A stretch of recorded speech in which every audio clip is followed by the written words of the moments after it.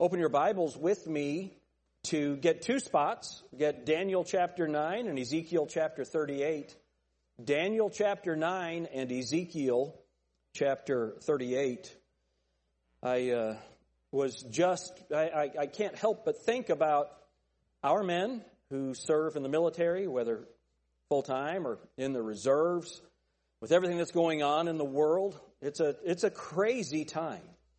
And with Iran attacking some of our soldiers on the border of Syria and Jordan, it's the potential for a lot of trouble. I think there were something like, I don't remember, 180 attacks or something before they killed somebody. It was bound to happen. So, obviously, the neocons, those who are trying to form the world in the image of George Bush, they want us to go to war again. Guys like Bill Kristol and the National Review and the Clinton Bush wing of the Clinton Bush Romney. Who's the guy from the Senate Majority Leader, Mitchell McConnell? That wing of the Republican Party, along with those in the Democrat Party that are pro-war, there really is this drumbeat now, war, war, war, war, war. And what we need to know is if we go to war with Iran, what that could trigger.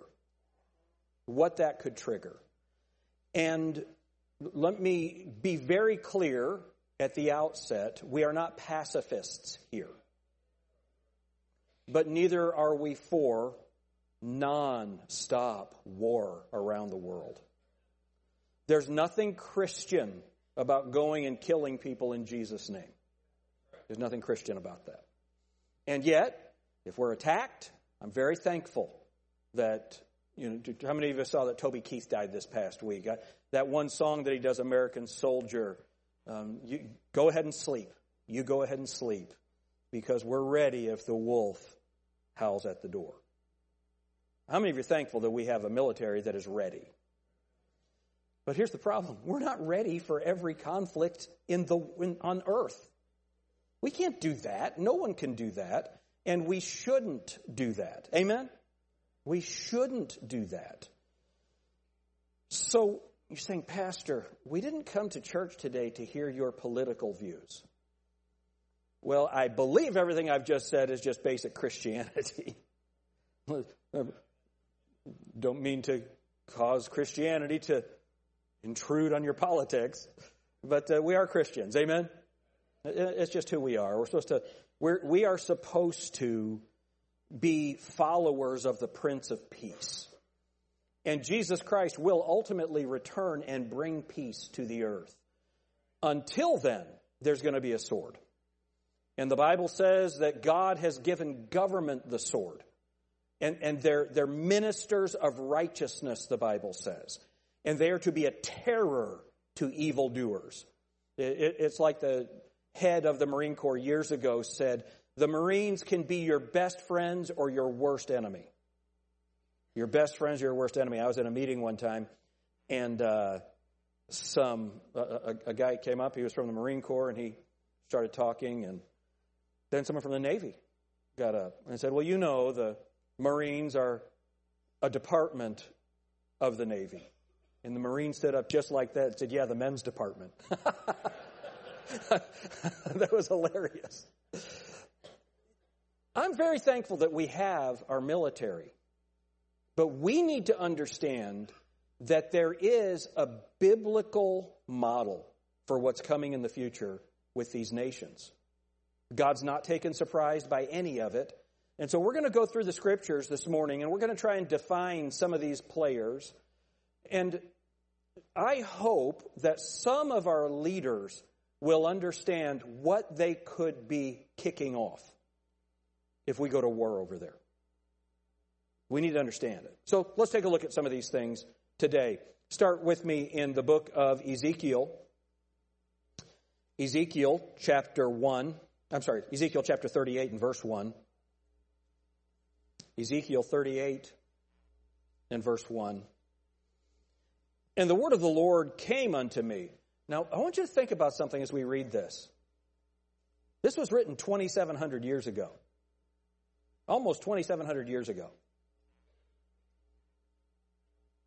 Saying, verse 2, Son of man, set thy face against Gog, the land of Magog, the chief prince of Meshech and Tubal, and prophesy against him. And say, Thus saith the Lord God, Behold, I am against thee, O Gog, the chief prince of Meshech and Tubal. And I will turn thee back and put hooks into thy jaws. And I will bring thee forth, and all thine army, horses and horsemen, all of them clothed with all sorts of armor, even a great company with bucklers and shields, and all of them handling swords.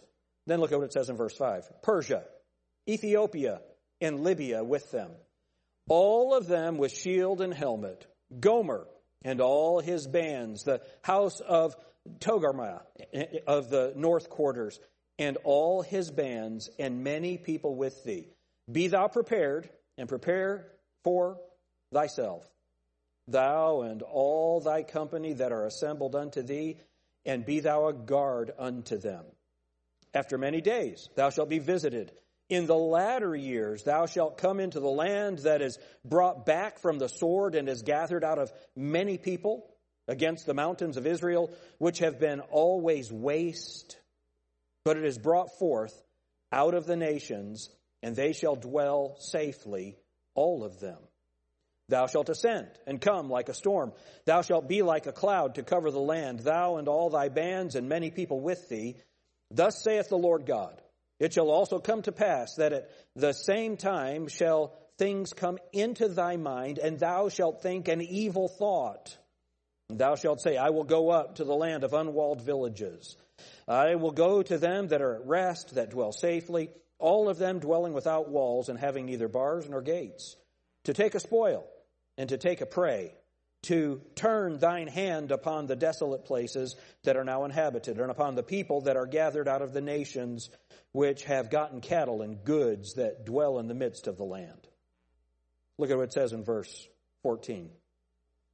Therefore, Son of man, prophesy, and say unto Gog, Thus saith the Lord God, In that day, when my people of Israel dwelleth safely, shalt thou not know it? And thou shalt come from thy place out of the north parts, thou and many people with thee, all of them riding upon horses, a great company and a mighty army. And thou shalt come up against my people of Israel as a cloud to cover the land. It shall be in the latter days, and I will bring thee against my land, and the heathen may know me, when I shall be sanctified in thee, O Gog, before their eyes. When it says there in verse, at the end of verse 16, where it says, middle of verse 16,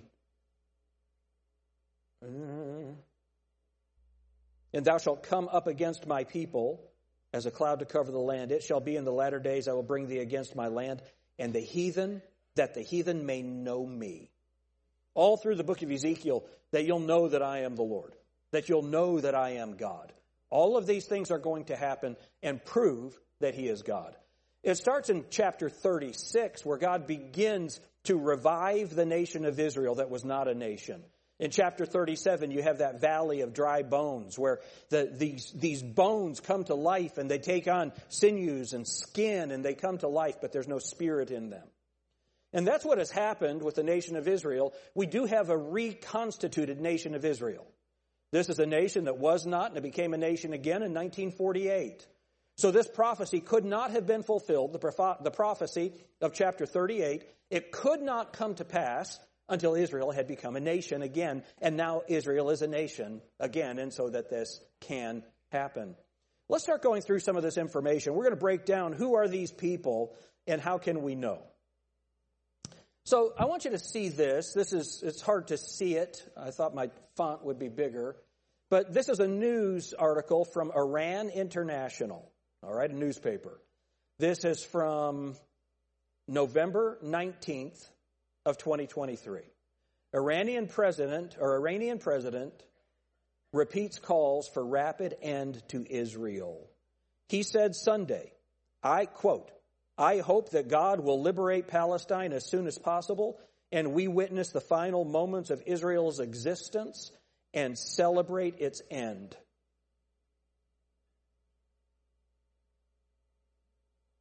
That's what Iran's goal for Israel is. That it ceases to exist. What would it take for Israel to cease to exist? You'd have to kill the Jews. Hold your place in Ezekiel 38. Go to Daniel chapter 9. So go towards the New Testament, just a couple of books.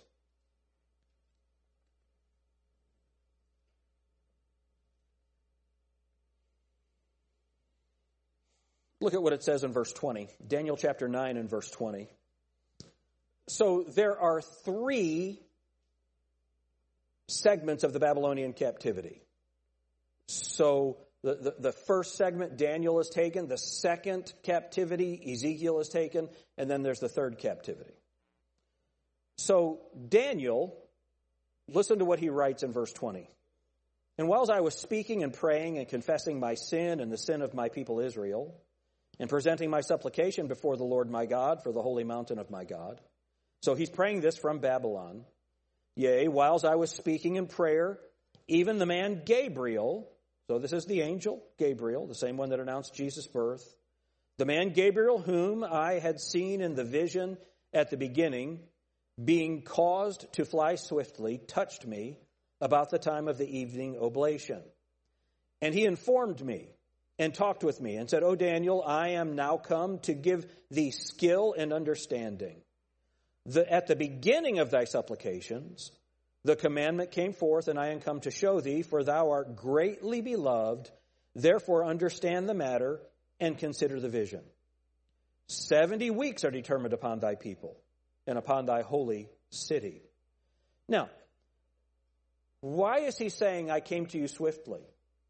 Because earlier, when Daniel had prayed, the Lord sent Gabriel to bring him his answer, but someone hindered him. A being stopped Gabriel from being able to bring that message. He's called the Prince of Persia.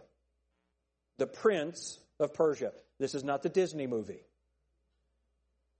This Prince of Persia is a satanic being installed by Satan over that region. And there's a prince of Greece. So remember, we wrestle not against flesh and blood, but against principalities and powers, rulers of darkness in high places. These principalities, one of those principalities is ruled by a prince, the Prince of Egypt. The Prince of Persia. That Prince of Persia is a satanic being whose purpose is to destroy God's people and to hinder God's purposes. That's who this Prince of Persia is. So when this leader, this president of Iran, calls for the destruction of Israel, all that we can surmise is that he is a representative of Satan and of Satan's representative, this Prince of Persia. This satanic cult that is in that region. So Allah is not Jehovah God. Allah has 99 different titles.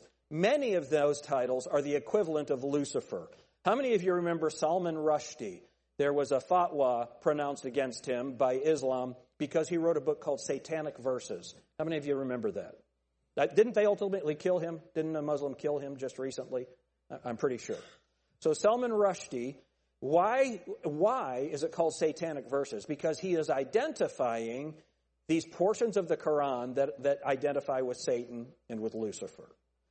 So it's important that we understand that Islam, it is not a religion of peace.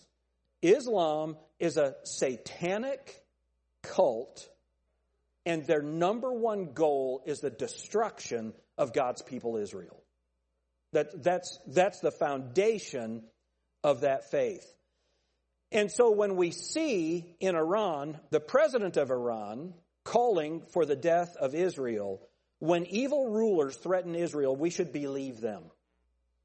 When satanic rulers threaten the Jews, we should believe them. Who are you immediately thinking of here? Adolf Hitler. When they say they're going to do it, you must believe them. So where does Iran fit in that? I want you to think about something. This is from Israel News. World Jewish population totals 15.2 million, nearly half in Israel. But look at the subtitle there.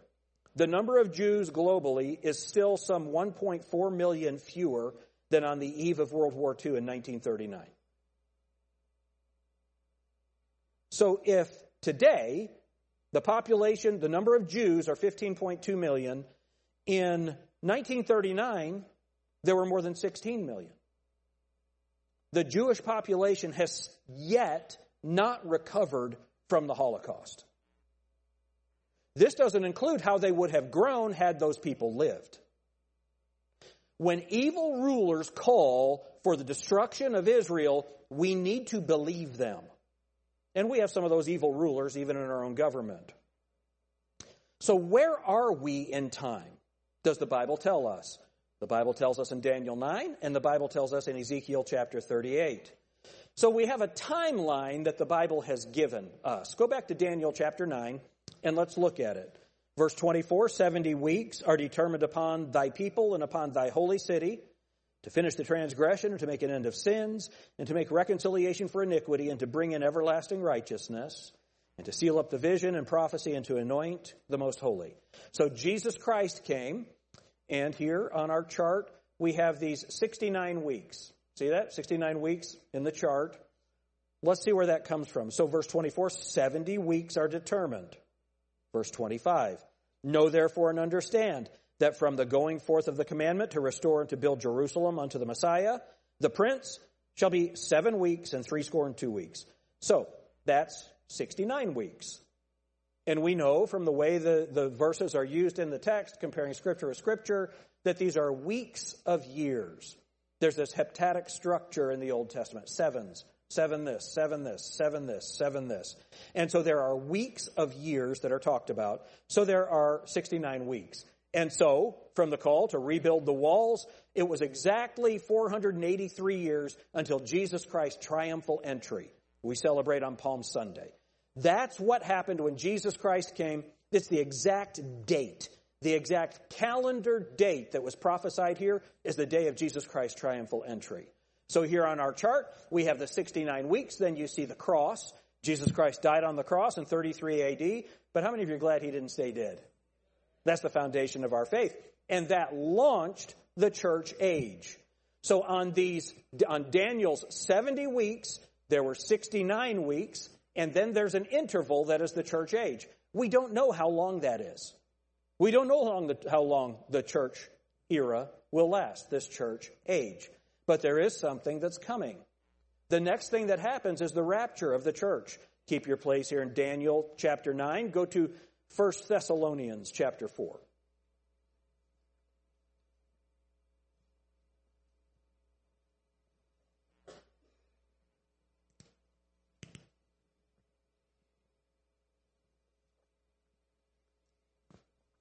Verse 13. But I would not have you to be ignorant, brethren, concerning them which are asleep, that you sorrow not, even as others which have no hope. By the way, there are Bibles under the chairs in front of you if you want to follow along with us. But brethren, I would not have you to be ignorant concerning them which are asleep, that you sorrow not, even as others which have no hope.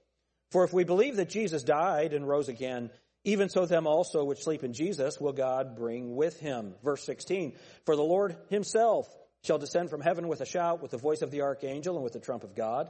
And the dead in Christ shall rise first. Then we which are alive and remain shall be caught up together with them in the clouds to meet the Lord in the air. And so shall we ever be with the Lord. Wherefore comfort one another with these words. So the next event on God's prophetic calendar is the rapture of the church. Now, if you are not born again, what does it mean to be born again? Remember, Jesus said you must be born again. What does it mean to be born again? And so when Jesus said that to the religious leader, he said, can I enter again into my mother's womb? Now, ladies, how many of you are glad that's not what it takes to be born again, right? So what does it mean to be born again? It means that you are made a new creature How? You acknowledge that you're a sinner and that there's a penalty for sin, and that penalty is death and hell. The Bible says in Romans 6:23, for the wages of sin is death, but the gift of God is eternal life through Jesus Christ our Lord. That you receive salvation as a gift. 1 John chapter 5 says, and this is the record, that God hath given to us eternal life, and this life is in his Son. It's a gift, for by grace are you saved, by faith. And that not of yourselves, it is the gift of God, not of works, lest any man should boast. So being born again would be like this. Come on up here, Simon. Peach man. All right, or orange, whatever color that is. So, I got my pen. This is my Pelikan Stresemon 805 fountain pen. It's crazy, I know. So let's say I want to make a gift to you. What do you have to do to make it yours? Take it. Just take it. Now, in order to keep it, you got to wash my car every week for the next 20 years. Why'd you give it back? Not a gift. Because it's not a gift. You know, I used to say 10 years. How many of you have noticed that? But then I got nicer pens. So we have to take it. Inflation. That's right. So you gave it back because it's not a gift. Because you can't work for a gift. Thank you. The wages of sin is death. What you get for what you do. A wage is what you get for what you do. And what you get for sinning is death. But the gift of God is eternal life through Jesus Christ our Lord. And if you will just acknowledge him as your Savior, say, Jesus, I can't save myself. I believe that you're God. You died on the cross to pay for my sin. Going to church won't save me. Getting baptized won't save me. Being a good person won't save me. Only you can save me. Please, Lord, have mercy on me and save me. If you'll do that, do you know what he does? He takes out your heart of stone, puts in a heart of flesh, and he saves you. He saves you. That heart of stone and heart of flesh, that's Ezekiel chapter 37, right before our text. That's what he's going to do for Israel, and that's what he'll do for you individually. He wants to make you a new creature. When you are born again, when Jesus Christ returns, you will be taken out in that rapture of the church with him. You will be taken out. So then what happens? Oh, when could it be? Today? The Bible says, at an hour in which you think not, the Son of Man cometh. Now, I know that's talking about the second coming, but the rapture is imminent. It could happen at any moment. So, what happens then is a 7-year tribulation period. A 7-year tribulation period. Look at Matthew chapter 24.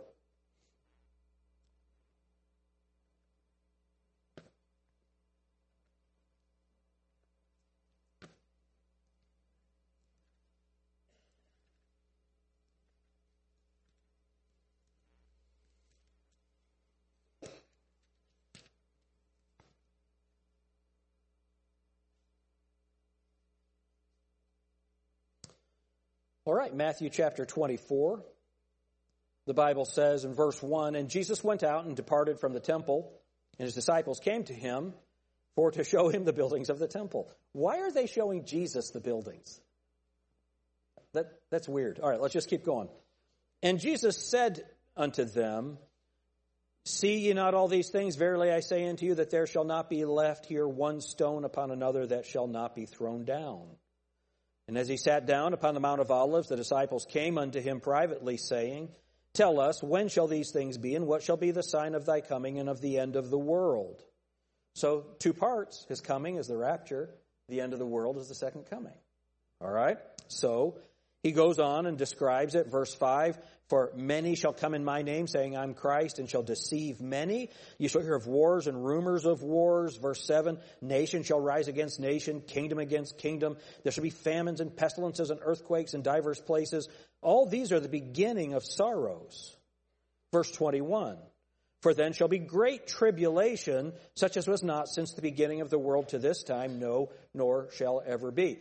So there's a 7-year tribulation period. Where do we get the 7 years from? All right, so put your ribbon here in Matthew 24. Go back to Daniel 9.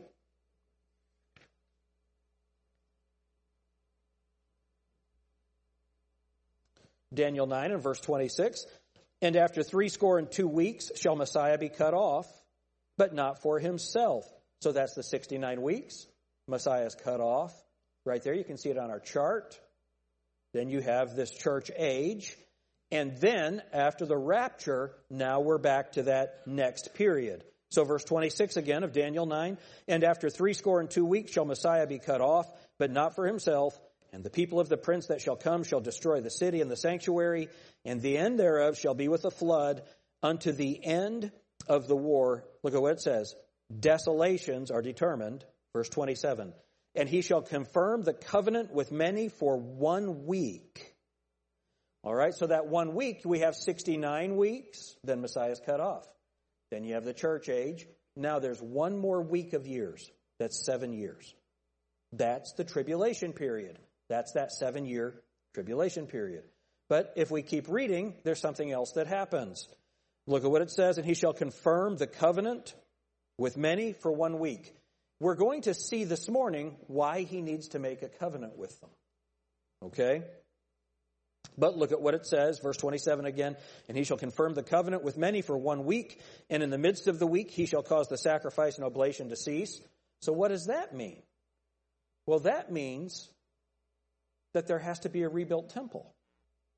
In order for the sacrifices to have started again in Jerusalem, there has to be a temple. The tribulation period is divided into 2 sections. Notice on our chart again that we have here the tribulation, and over here, the Great Tribulation. They're each 3.5 years. Look back at your Bible in verse 27. And he shall confirm the covenant with many for 1 week. There's your 7 years. And in the midst of the week, he shall cause the sacrifice and oblation to cease. That's the middle of the 3.5 years. For the overspreading of abominations, he shall make it desolate. All right? So Jesus calls that the abomination of desolation.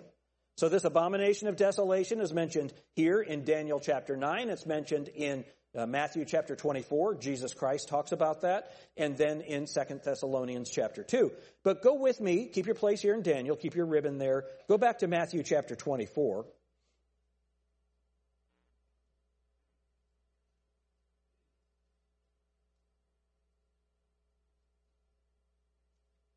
Matthew chapter 24.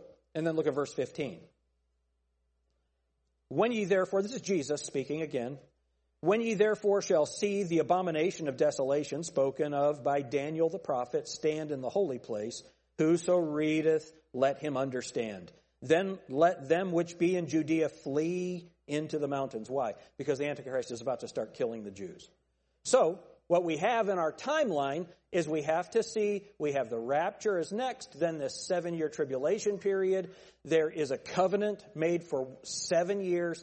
Halfway through the covenant, the Antichrist breaks it by setting up his idol in the Holy of Holies in the temple, and that brings about the Great Tribulation. So then comes the second coming. At the end of these 7 years, Jesus Christ returns to the earth to establish his kingdom. Right before that, we have this battle of Armageddon that ends. We have the battle of Armageddon at the end of the tribulation, and that's Zechariah 14. I put Revelation 20 here. This happens at the end. The Revelation 20 battle happens all the way at the end of the 1,000 years when Satan is loosed. All right? So we're not going to go through that timeline right now. But there's something very important that happens at the beginning of the tribulation. And we see it here on our chart. It's Ezekiel 38 and 39. This is the Magog invasion of Israel. And we're going to look at that for the rest of our time together. So one of the things we need to understand, go back to Ezekiel chapter 38. Ezekiel 38.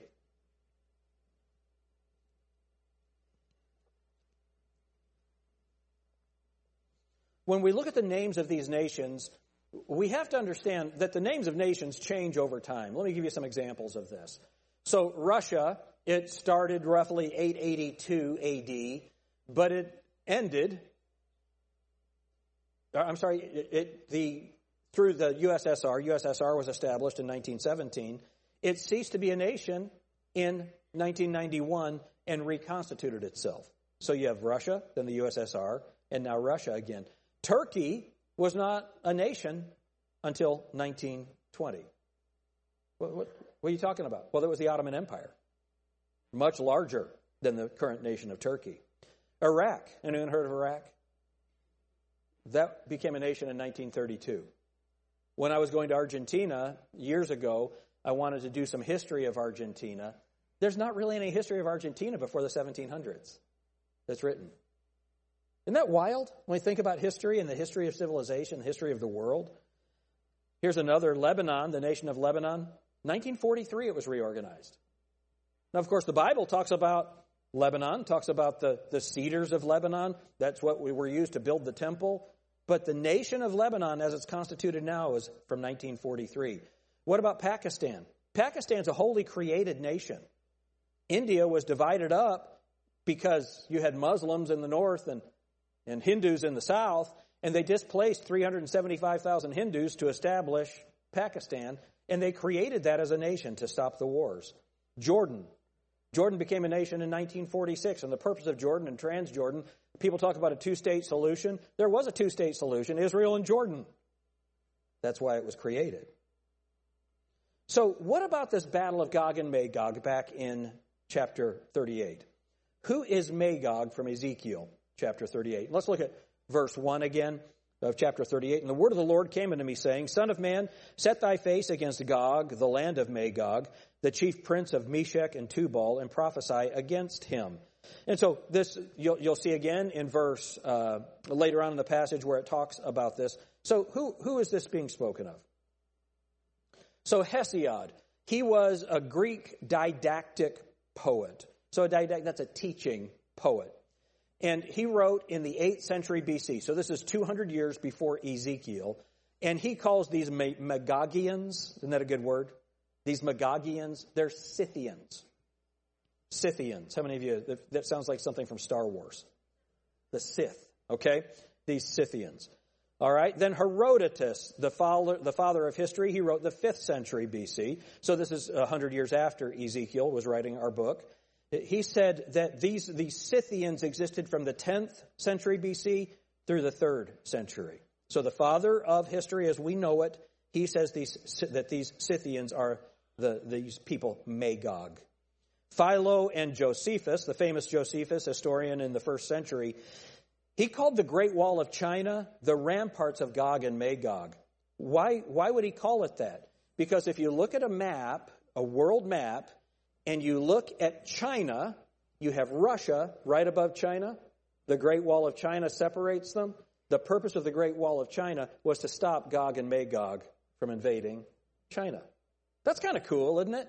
So these people groups, names of the nations change, but the regions stay the same. All right? This is a Scythian. This is an actual piece of gold shaped into a Scythian. And Matt, you'll love this. They were the most fearsome archers in the world. They developed laminated bows, and they put sinews in between the layers of their bows. So their bows were much more powerful than anyone else's. And they could ride on horseback, and they could shoot backwards while riding a horse at full speed. Not only that, but they wore these robes that were made of silk, and nobody knew what silk was back then. China kept that secret from everyone, but these guys had it. They had these long, flowing silk robes that would stop arrows. So you'd shoot your arrows from a weaker bow at them, and they would just keep on going. So these Scythians, they were fierce fighters, and everyone was afraid of them. That's who Gog and Magog is. What about these other nations? So look at verse 5. Look with me at verse 5 of Ezekiel 38. So who are these forces that come with Gog and Magog? Persia, Ethiopia, and Libya. So who are these people that are spoken of? Well, Persia, that's Iran. This is the family of Elam, the firstborn of Shem, remember? Shem, Ham, Japheth, the sons of Noah.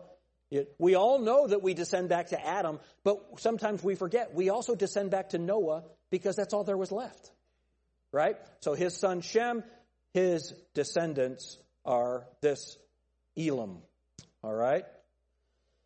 So Ethiopia, this includes Sudan. That's that section of Africa that includes Sudan. Then Libya, this is North Africa, and it would include Algeria, Tunisia, Morocco, and Mauritania. So let's look at this on a map so that we can see. Oh, Gomer. That's not Gomer Pyle. Shazam. This is Turkey. Then Togarmah. This is Central Asian Muslim countries, the Stans, Turkestan, Tajikistan, right? All of those stands. Then Meshach and Tubal, who's that? Well, that's the Scythians. Gog, Magog, Tubal, and Meshach. This is Russia. That's who it's spoken of. All right, so now, here's a world map. I know you can't see that real well, but this area up here, this is where the Scythians were. This is where that Great Wall of China would have been over here. Let's zoom that in a little bit. And I want you to see something. Can we get any bigger than that? No. So this section right here, where my cursor is, this is the Ethiopian highlands right here. This is called the Cushitic peoples. So Cush, keep your place here. Go to Genesis chapter 10. I want you to see something wild. Genesis chapter 10. So this is immediately after the flood. So these are the descendants of Ham, Shem, and Japheth. So Genesis 10, verse 1. Now these are the generations of the sons of Noah, Shem, Ham, and Japheth. And unto them were the sons born after the flood. All right, so notice what it says. The sons of Japheth, Gomer, and Magog, Madai, and Javan, and Tubal, and Meshach, and Tiras. So these people groups, that's who he's talking about. And we're going to see in a minute where these descendants went on the globe. So the sons of Gomer, Ashkenaz, Ripath, Togarma, and the sons of Javan, Elisha, and Tarshish, and Kittim, and Donanim. And all of these names, you see them all over these ancient maps. By these were the isles of the Gentiles divided into their lands, everyone after his tongue, after their families, in their nations. Look at what it says in verse 6. And the sons of Ham, Cush, and Mizraim, and Put, and Canaan. And the sons of Cush, Seba, and Havilah, and Sabta, and Raamah, and Sabactaka, and the sons of Raamah, Sheba, and Dedan. But look at verse 8. And Cush begat, Nimrod. He began to be a mighty one in the earth. And what city did he build? Verse 11, did Nimrod build? Out of that land went forth Asher, and builded Nineveh, the city of Rehoboth and Calah. So it's just amazing how all of this part of the world ties together. But this section right here, the Cushitic peoples, this Cush, this is what it's speaking of. Let's go back here. I want you to see this. When it's talking about Ethiopia, that's Cush. That's Cush. When it talks about Libya, that's Put, as we saw from Genesis chapter 10. Those are those regions. So, right here, you see it says the Libyans right there? This whole area was Libya. This whole area is what's being spoken of as Ethiopia. These are the nations that come together to fight against Israel with Gog and Magog. And you can see what those nations are today. There's Africa. Up here, it's listed as Libya. That's this whole section. It would be Algeria and Tunis and Libya. This whole section excluding Egypt. This, Sudan and Ethiopia and Somalia, this is Cush. These are the nations today. And man, when you read the news, it's crazy. So look at verse 14. Go back to Ezekiel 38. What's wild is the way this is all coming in the news today. Look at what it says in verse 14. Therefore, son of man, prophesy and say unto Gog, thus saith the Lord, in that day when my people of Israel dwell safely, shalt thou not know it? And thou shalt come from thy place out of the north parts, thou and many people with thee, all of them riding upon horses. So all of these nations, Gog's attack, here on your slide, Gog's attack against Israel will come from all sides. Gog will come from the far north. With him will come his allies from the east, that's Persia and Iran, the south, Cush, Sudan, southern Egypt, northern Ethiopia, and west, Put, that's Libya. This is from the Bible Knowledge Commentary. So this Bible Knowledge Commentary was written in 1985. They didn't know all of these things that are going to happen in 2023. And yet, These are just the names that the Bible uses. Let's go through this a little bit quicker. So this is the purple area there. That's Alexander the Great's empire. Notice the part that he didn't conquer. Look at this right here. That's the Scythians. You probably can't read it from where you are. That's the Dacians. Over here. That's the Scythians. They couldn't conquer them. Here, this area right here, this is where the Great Wall of China was, trying to keep these riders, these horsemen, from coming and conquering them. This is an outline of Noah's sons. Over here you have Shem's descendants in this yellow part. Up here, this is Japheth's descendants. All right, so Japheth's descendants, those are the Europeans. Shem's descendants, that's going to be the Arabs and the Jews and the Asians. Over here, Ham's descendants, this is going to be this area in Africa, this continent of Africa. So these are the people groups that come from these people. I want you to see something in Congress and on campuses. This is from New York Times. This statement, "From the river to the sea inflames debate.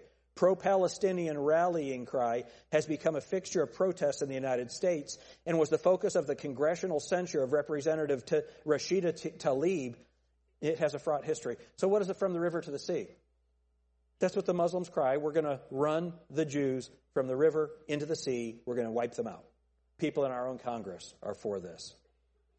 Here's another thing from the news. This is the Iranian News International. This is from December 3rd of 2023. Sudan seeks Iranian drones amid growing regional tensions. So Iran and Sudan are united. I have another news report. I can't remember if I put it in here or not. Yeah, China, Russia, and Iran attempting to illegally acquire U.S. technology, top DHS official says. So now, because of our stupidity with the Ukraine war, we have driven Russia and China together with Iran to be against us. And that's exactly how they come against Israel, as prophesied in the book of Ezekiel. That's Iran in Bible prophecy. But I want you to see something. Ezekiel chapter 39, verse 1. "Therefore, thou son of man, prophesy against Gog, and say, Thus saith the Lord God, Behold, I am against thee, O Gog, the chief prince of Meshach and Tubal." Look at what it says right here, verse 2. Don't miss this. "And I will turn thee back, and leave but the sixth part of thee, and will cause thee to come up from the north parts, and will bring thee upon the mountains of Israel." So all of these nations, even those southern nations, they come up, they unite with Russia, and they come with Iran, and they attack the nation of Israel. And what does God do? Verse 2. Verse 2. "And I will turn thee back, and will leave but the sixth part of thee." 5/6 of the Muslim nations and the Russian military are destroyed at the beginning of the tribulation period when they come against Israel. How many of you recognize that as long as there's Muslim nations in the world, it's going to be impossible to have peace with Israel? There won't be any Muslim nations left strong enough to do anything about it. That's what the Bible says. So now, when we look at what's going on in Iran, now you might be here saying, "Boy, you are anti-Muslim." I'm anti-Muslims killing people. Is that fair? Did I start it with I'm anti-Christians killing people? Is that where we started? I'm against people killing people for religion. But the foundation of Christianity is not killing people. That's an abuse of Christianity. The foundation of Islam is killing Israel. It's just a difference. That's how world peace is going to be brought. And then he's going to be able to make that covenant with Israel. All of that's going to be wiped out. He can make that covenant for 7 years with Israel. At the end, they come again, and that's Zechariah. And they come from all four sides against Israel. And God fights with his own sword against them. Can you imagine what that looks like? And so, when we see what's going on in Iran, and we see the foolishness of our own foreign policy driving these people together and facilitating it, I mentioned him last week, and I'm glad Justin took it out. We're not supposed to talk about this on the internet because of his own safety. But what do you call him, our super spy in the Middle East? I talked to him this week because I was going to be preaching this. And he said this, that their churches in Sudan, they have had 15 of their churches burned in Sudan by the Muslims. And the Muslims, this Sudanese government, they have gold mines, so they have gold. And so Russia wants their gold. And that Wagner group from Russia, these Nazis that are in Russia, how many of you know about the Wagner group? They're literal Nazis from Russia that are fighting in Ukraine. They are selling the weapons to Sudan to kill the Christians. And Sudan is one of those nations that will unite with Russia to come against Israel. Folks, that's happening right now. And this list of nations, Russia and Iran and Turkey and Ethiopia and Sudan and Somalia and Libya, these nations, all of those nations have existed forever, right? We can see that. Come and go, the governments come and go, but those people groups in those regions have existed.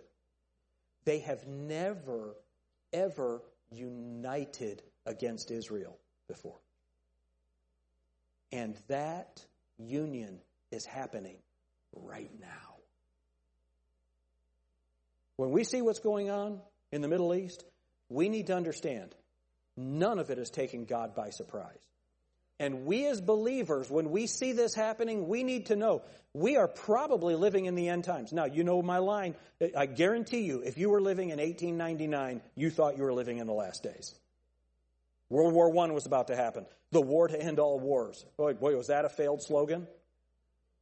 And yet, when we see all of these things coming together, following the revived nation of Israel, folks, the time is short. The time is short. So we need to make sure in our own government that we stay friendly with Israel, that we make sure that we are not practicing foreign policy that drives our enemies together. Are they going to unite? Are those enemies going to unite? We'd better not be a part of it. Remember, the United States is not found in Bible prophecy. We are not there. Are we not there because we unite with these other nations and we're destroyed? Wouldn't that be a horrible thing? Wouldn't it be better to be a friend of Israel? Amen. Now, if you're saved, you're going to be gone. We don't know when this war is going to happen. The rapture could take place right after this war. Right? We don't know the timing of it. But we do know that it's coming. So, let's all stand together. It's really important that we know where we are in time. All this stuff that's going on in Iran right now, it's crazy to see that the Bible describes all of these alliances, and somehow they're happening right now.